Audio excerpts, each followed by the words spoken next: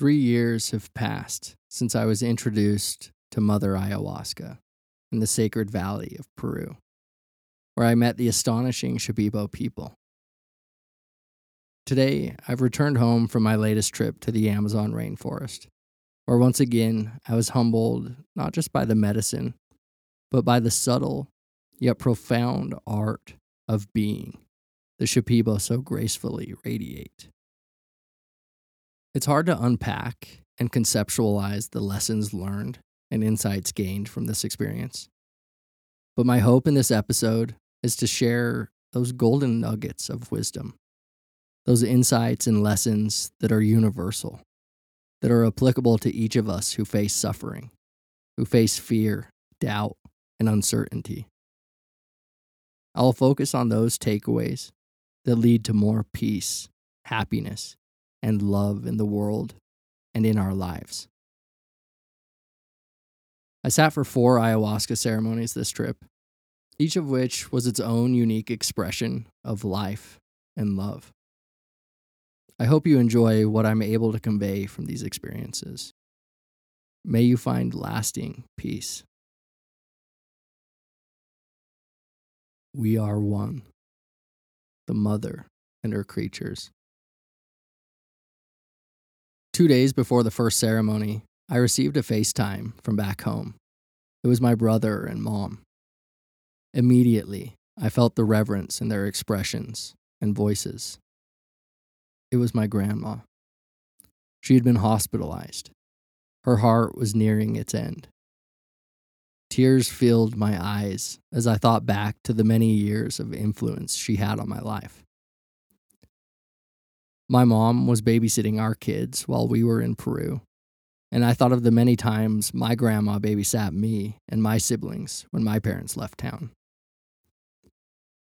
Gratitude pushed outward on my being as I witnessed this generational support, this interconnection, this interbeing. My heart grew vast, holding both the joy and the sorrow. And then my floodgates bursted open upon realizing that I may not be able to hold her head to mine and say goodbye for the final time. 2 days later, when I walked into the first ceremony, I reflected on the fact that my grandma would have to surrender completely. We all must surrender completely. One day, each of us must let go of everything. Why not, I thought to myself, let go now? All the wisdom traditions have, after all, been pointing me to this, to selflessness, to love. Do I have the courage to let go entirely? We'll do it together, said a soft voice in my heart and mind. And then my grandma, on her deathbed, came into view. I was there with her, my forehead pressed against hers, and suddenly, I too was on my deathbed, old and wrinkled, lying next to her, with her hand in mine. Our arms began to expand, forming a circle, extending further and further outward, until we embraced all of existence. Then, the imagery quickly began to take shape of the Icaros, sacred healing song sung by the shamans during ceremony, which commonly takes shape as patterns representative of the harmonious energy field that pervades all life, being, and existence. These designs, which are actually felt, seen, and experienced, point to the all-encompassing reality of oneness, of wholeness. They represent the non-dualistic nature of all things, the union of perceived opposites. They can be thought of as an ongoing dialogue or communion with nature, with God, with the spiritual world, and the power of the rainforest. The song of life. As I feel the eternal frequencies of the whole of existence vibrate through me, I'm overcome with a feeling of completion, of satisfaction, of peace. And when I find myself no longer standing in opposition to the rest of the world, when I find myself contained in the world and the world in me, at one, entirely interwoven, the Icaros begin to take shape of a woman, the humble mother, Aya. She places her forehead gently upon mine and then turns away, as if she is encouraging me to follow her. I allow her to carry me through the river of space and time, where she reveals to me glimpses of my life from her all-encompassing perspective. She knows my ego has been hurt. It's soft and vulnerable. My own worth has been in question.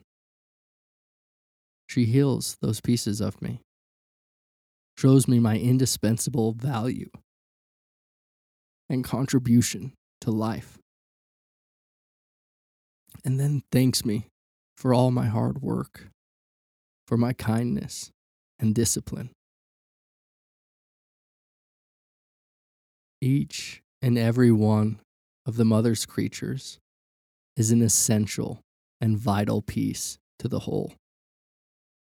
Each creature, each branch, twig, and flower, with its own unique expression, contributes something vital and valuable to existence.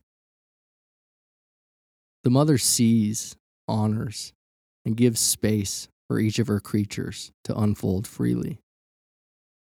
The mother holds each of them in love and compassion. The mother allows me. She allows life to be. Allow yourself and others to be. Watch over and protect life. Watch over and protect each other. Do what you can to nourish the free expression of each living being, while keeping in mind the undivided whole of existence. Shamanic surgery, mending the fractured pieces. From my earliest memories, I've been a skeptic, and still remain one to this day. But after this and my previous experiences with Aya, coupled with many other travels and experiences, I'm not so foolish to deny the eternal vastness of my ignorance, which swallows whatever little understanding I have. With that said, let me try to put into words the experience of my second ayahuasca ceremony, which leaves me in complete and utter wonder. As the medicine began to take effect, I felt it scanning my entire body, physical, mental, and spiritual. Without having experienced this yourself, I'm not sure how to capture this process, but it was very intense and at times highly uncomfortable. And whatever is doing the scanning feels very much alive and intelligent. Trust, I hear the shaman's words repeat in my head. Trust in the medicine. Trust in the process. Trust in us. And trust in yourself. I settle back into the moment, into the ever-changing process and experience of life. Let the medicine do its work, I think to myself. This is why I came. I felt its power to heal before. Trust. Over the next few hours, it was hard work to stay mindful, to stay calm, open, aware, and receptive to my experience. I managed, though, to stay with it, aside from a few brief stumbles and panics. What I experienced over the course of those few hours was probably best captured by my partner, River, who described her experience the following day as a shamanic surgery, which we later confirmed is a common experience. As Aya moved through my body, she removed pieces of me, energetic pieces that no longer served me. And when she was done with each piece, I literally purged them out of me, whether I actually vomited or purged in some other manner, like crying, yawning, sweating, etc. And after each purge, an overwhelming sense of peace took over me.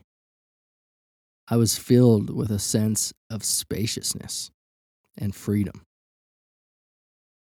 What I found particularly interesting during these surgeries was that there were people who felt like sentinels or guardians standing and sitting to my sides and even behind me, watching over me as Aya performed her work. I didn't recognize any of their faces, but there was a sense, a feeling inside me that these were shamans from the past. In any case, their presence brought me a deep sense of safety and comfort.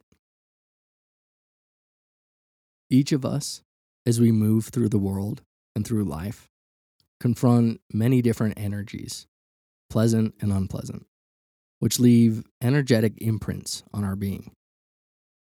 When we surround ourselves with the energy of anger or judgment, say, that energy is watered in ourselves when we're not mindful.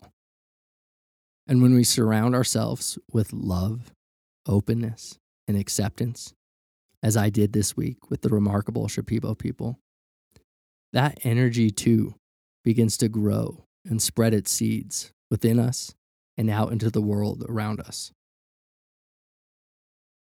Reality, life, and being is composed of an energetic field. Be mindful of the songs of life you listen to and immerse yourself in. Pick your company wisely. Know what foods and nutrients you are putting into your body. Are they rooted in awareness and kindness to the earth and its creatures? Be intentional about the content you consume. How is your social media serving you? What movies are you watching? What music are you listening to? Are your words and actions motivated by loving kindness, generosity, compassion, and wisdom? Or are they motivated by greed, hatred, anger, and delusion? Do you see yourself as a part of the whole? Or are you operating as if you were cut off, separate, isolated from the rest of existence? We all stumble and fall sometimes. So please remember to forgive yourself and to forgive others. Remember to be patient and understanding. The pleasant and the unpleasant exist together. There's no need to push the unpleasant away. We need only hold it with care and compassion, with an eagerness to understand it, to transform it back into love. If you're struggling to transform any of these harmful energies that keep you feeling separated from life and love, consider going to Peru and visiting the Shipibo people. I don't claim to understand the medicine or the shaman's ancient wisdom, but I can say with confidence that they will be able to clear out some space for you, that they can clear away some of that harmful energy, that they can untie many of those painful knots that are keeping you tight and contracted. I am of the nature to get sick, age, and die. Damn, I thought I had got the hang of this. I guess, just as with meditation retreats, you never really know what your sit will be like. Well, for me, the third night was rough, to say the least. But as those of you who have experienced tremendous hardship likely know, pain is what creates the space for growth.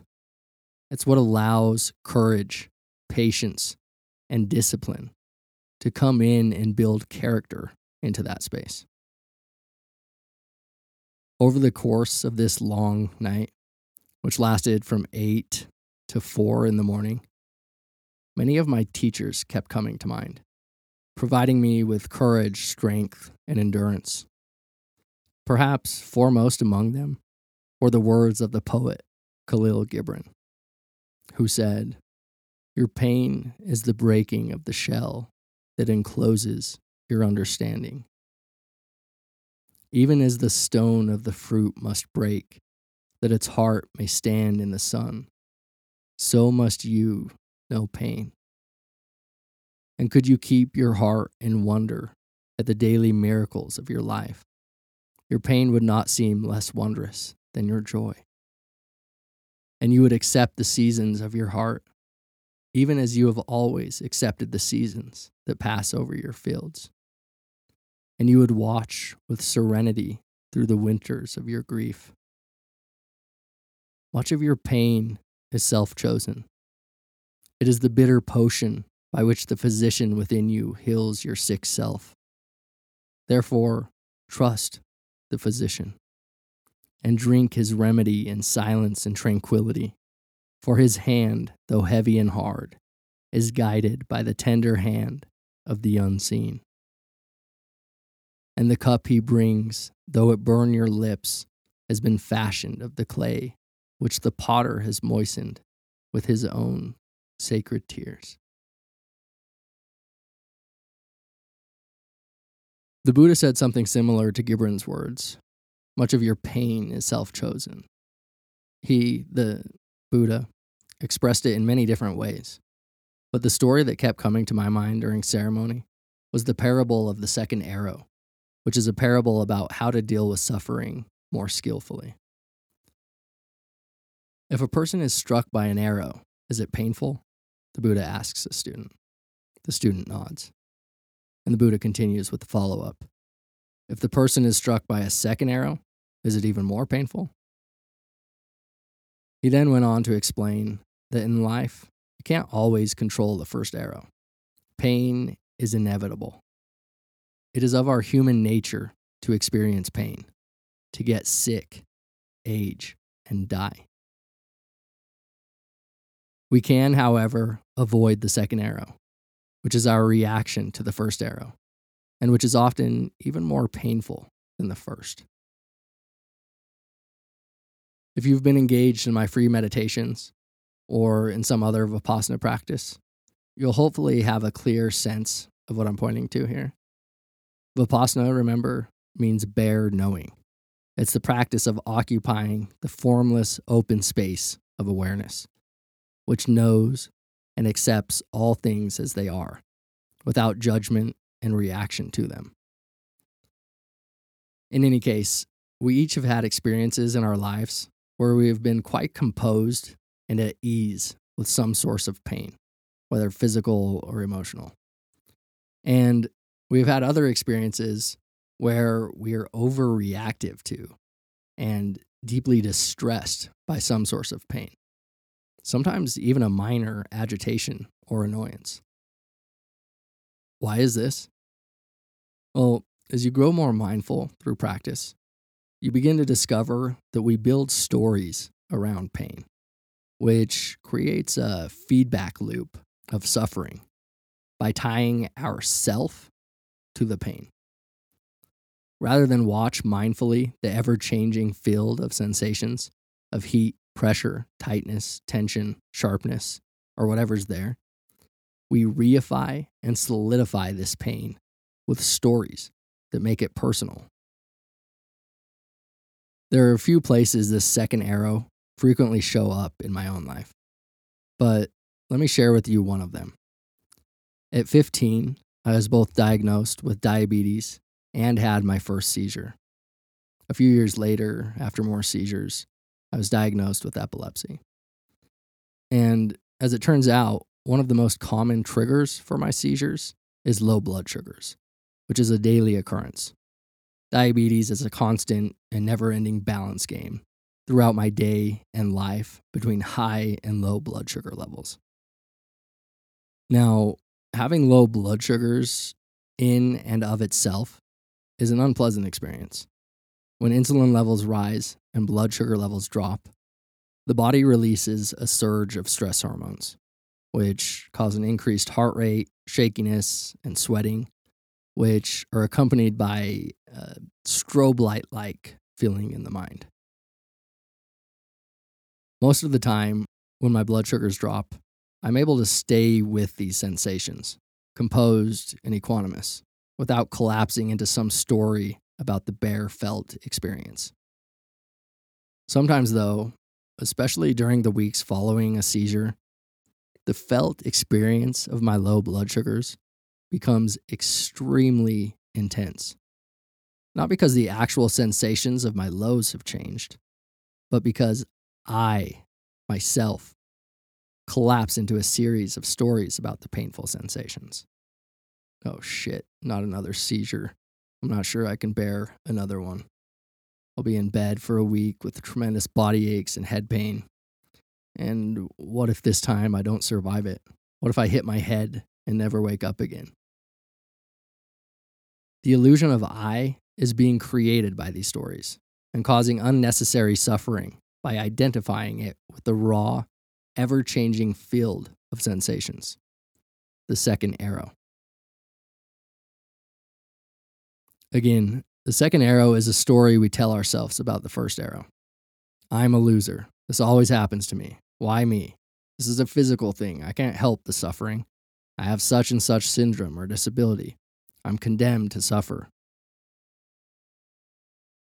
Illness, pain, and dis-ease, whatever its source, is no more than a series of impermanent, ever-changing, heightened sensations. Yes, these are unpleasant, but the true suffering is caused by the view we attach ourselves to. A story that contains many stories, with ourself at the center of this drama. Suffering means trafficking in stories. Yours, the doctor's, and everyone else's. Now, I don't say this to scold, criticize, or belittle us. To see stories as the problem, David Loy writes, is to blame the victim. Instead of getting rid of stories, one can liberate them, storying more flexibly, according to the situation. Emptiness is a heuristic device to free us from wherever we're stuck. For those of you unfamiliar with this term, emptiness, it's a Buddhist term which means empty of a separate self. With mindfulness, we can learn to relate to our pain with compassion and wisdom, with a direct understanding of the impermanent, selfless, and interconnected nature of all things. We can learn to tell stories through love's eyes. Another tremendous teacher of mine, Joseph Goldstein, in his book, The Experience of Insight, expresses the same important message in the form of a personal story. When he and his fellow meditators were in India, an elephant would often be walking down the road when they traveled into town. When we saw the elephant coming down the road, Goldstein says, we didn't just stand there saying, seeing. No, we moved out of the way. Use the thought process when appropriate. Approach your pain and sorrow through the lens of Aya, the vine of existence, who sees and cares for all her creatures, each of her twigs, leaves, and flowers. Drop the stories that don't serve you or the vine, the world around you. Use the creative gift you've been blessed with to create stories, songs, and paintings of truth, beauty, and goodness. Not stories that deny or run away from the true nature of things, that run from pain, grief, and sorrow, but stories that embrace them with compassion, understanding, and wisdom. I am of the nature to get sick. I am of the nature to grow old. I am of the nature to die. Will you kick and scream and fight against nature? Or will you open your arms and heart to the fullness of this human experience, to the fullness of life and being? One of my biggest examples in this regard, who came to mind during this beautifully painful ayahuasca ceremony, was the naturalist Henry David Thoreau, who contracted tuberculosis early in life, became ill with bronchitis, and soon after was bedridden until he died at 44. When a friend asked about Thoreau's illness, someone close to him throughout his dying process replied, "Henry was never affected, never reached by it. I never before saw such a manifestation of the power of spirit over matter. Very often I have heard him tell his visitors that he enjoyed existence as well as ever. He remarked to me that there was as much comfort in perfect disease as in perfect health, the mind always conforming to the condition of the body. The thought of death," he said, "could not begin to trouble him. During his long illness, I never heard a murmur escape him, or the slightest wish expressed to remain with us. His perfect contentment was truly wonderful. None of his friends seemed to realize how very ill he was. So full of life and good cheer did he seem. One friend, as if by way of consolation, said to him, 'Well, Mr. Thoreau, we must all go.' Henry replied, 'When I was a very little boy, I learned that I must die, and I set that down, so of course I'm not disappointed now. Death is as near to you as it is to me.'" How at peace are you with yourself? How at peace are you with nature? Can you let go entirely and allow the Dharma to unfold freely? Again, if you have not fully connected with your true nature, if you have not come to terms with your own mortality, if fear still imprisons you, I invite you to spend some time with the Shipibo. Come to terms with the true nature of things. Come to terms with the Dharma. Know your mortality, not just conceptually, but connect with it as a matter of direct experience. Let go of everything before you die, or else you'll rot.